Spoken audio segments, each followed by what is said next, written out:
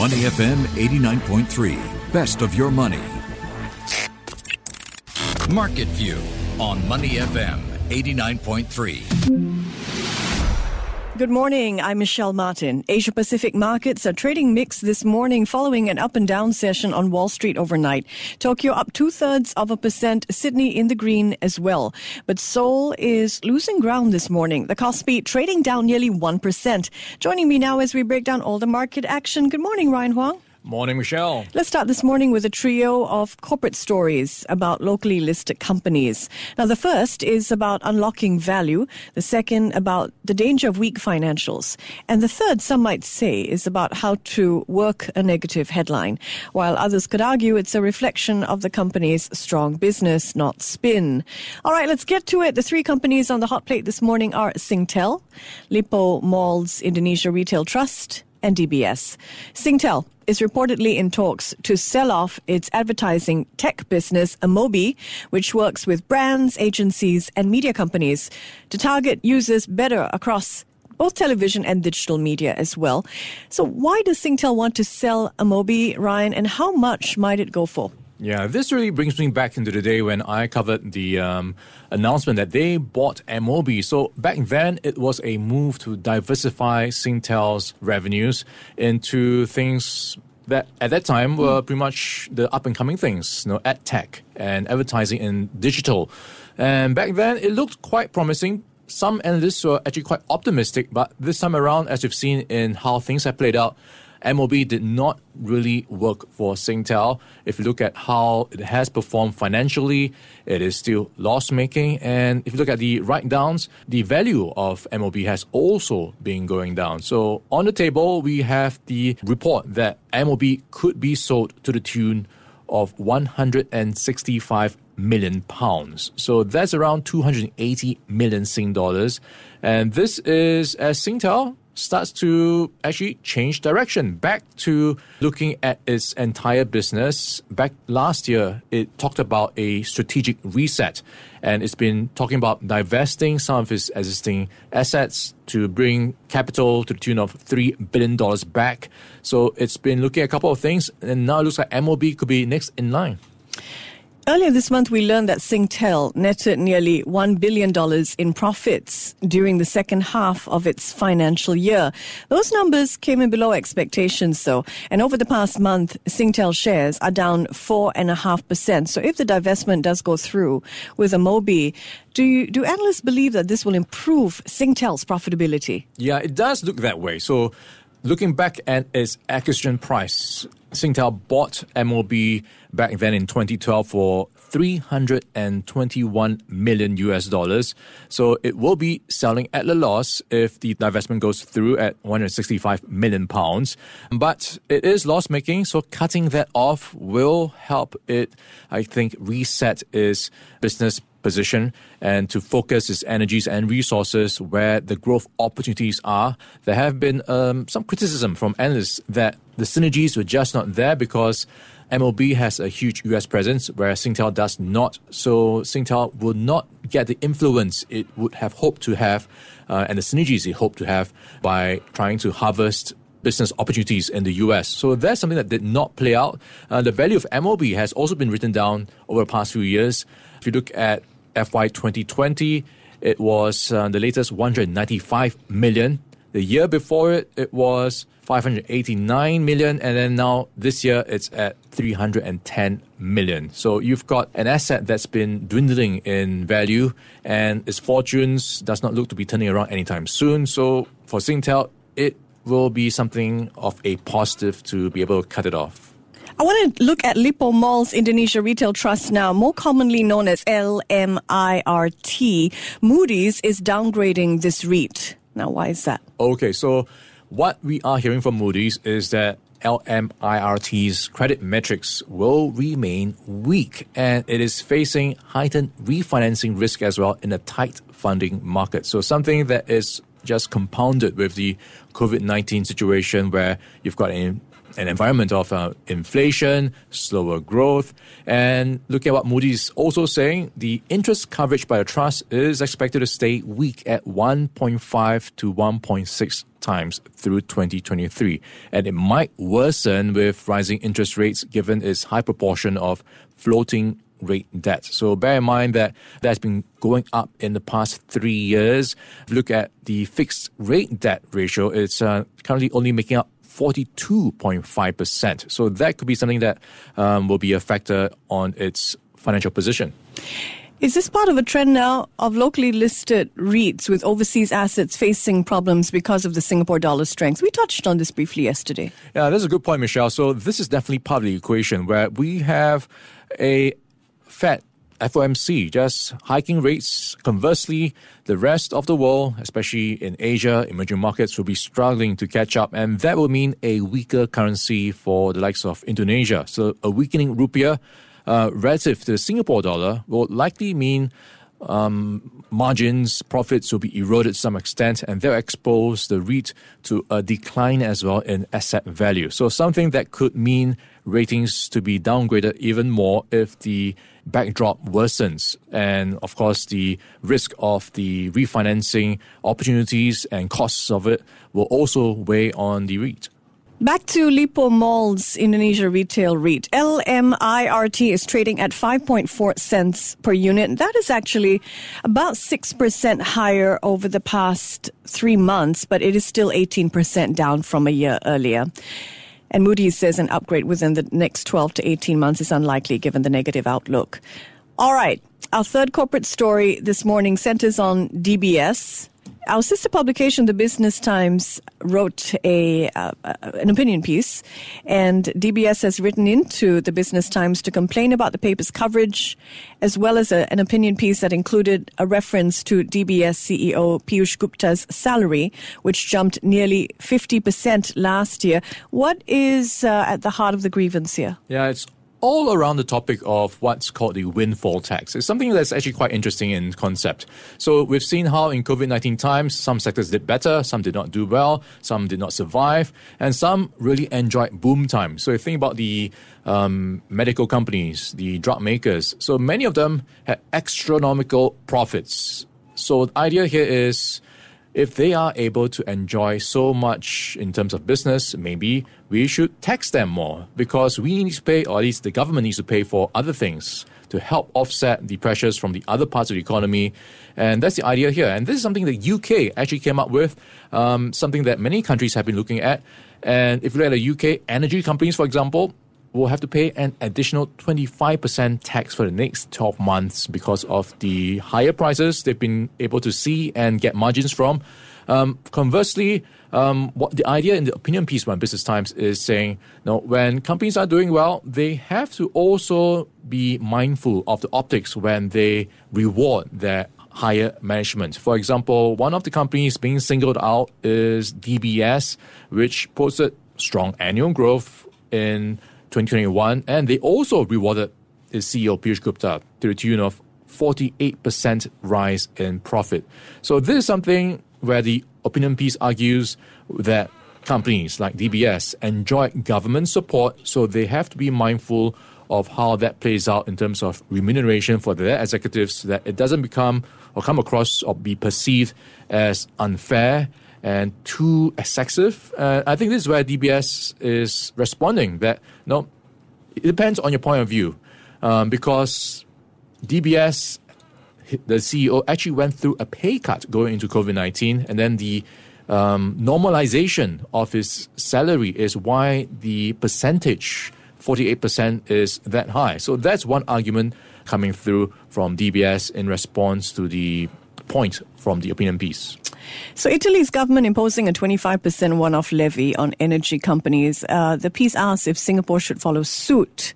What do you make of this and the grievance? Oh, it is a definitely good point, and I think worth looking at, because it does make sense, right? If someone is making money, you should be doing your part to help the other parts that are not doing well. So definitely something that should be kept in conversation. Of course, the trick here is the balance. What is the exact price, and to what point will it just be a deterrent for risk-taking and for companies who actually plan well and should enjoy some of the benefits that they position themselves for. So something to keep in mind as we see how to navigate this new environment. And whether or not tax transfers are the best way to reward stakeholders in the company's success. All right, let's turn to the world of cryptocurrencies now, where there are a lot of headlines this morning, starting with a decision by the Monetary Authority of Singapore to issue 3 new crypto licenses. What's the latest, Ryan? All right, 3 more, and that makes 14. Total number of 14 who have gotten the regulatory approval. And the latest 3 are Crypto.com. and trading platforms Genesis and Sparrow Exchange. So they have received in-principle approval, and with this license, the digital payment token license, they can offer crypto services. So something that really shows Singapore is, in a way, embracing the space very carefully and showing Singapore's desire to work with blockchain and digital asset companies. And this is also worth noting, 200 applicants have so far tried to get the license. Only 14 have managed to get one. So it shows the level of scrutiny and really the level of carefulness that is being used to figure out who should be getting a license. So far, some of the names include Revolut, DBS Vickers, CoinHako, and I think we should be seeing more to come as this space develops. Another crypto story that caught my attention this morning, Ryan, is about an exchange-traded fund. It's called the Purpose Bitcoin ETF, which recorded a record one-day outflow last week, $500 million US, and that huge withdrawal of some 24,000 Bitcoins has started a real guessing game about who is behind it. What do we know? We don't know who was behind it, but what we can tell is likely it was due to, in a way, margin calls or forced liquidation, where someone had to sell his or her Bitcoins to fund his other needs. So this seemed to show that this huge chunk of Bitcoin was because the lender had to liquidate something to just address his other collaterals that were being under pressure because of the wider meltdown elsewhere. We saw the stock markets under pressure and that sell-off just triggering some pressures elsewhere as well. We've seen crypto prices down. Bitcoin, for example, 15% down to its recent lows of 17,599, the lowest in nearly 2 years. So that's showing how much pressure is on speculative assets right now.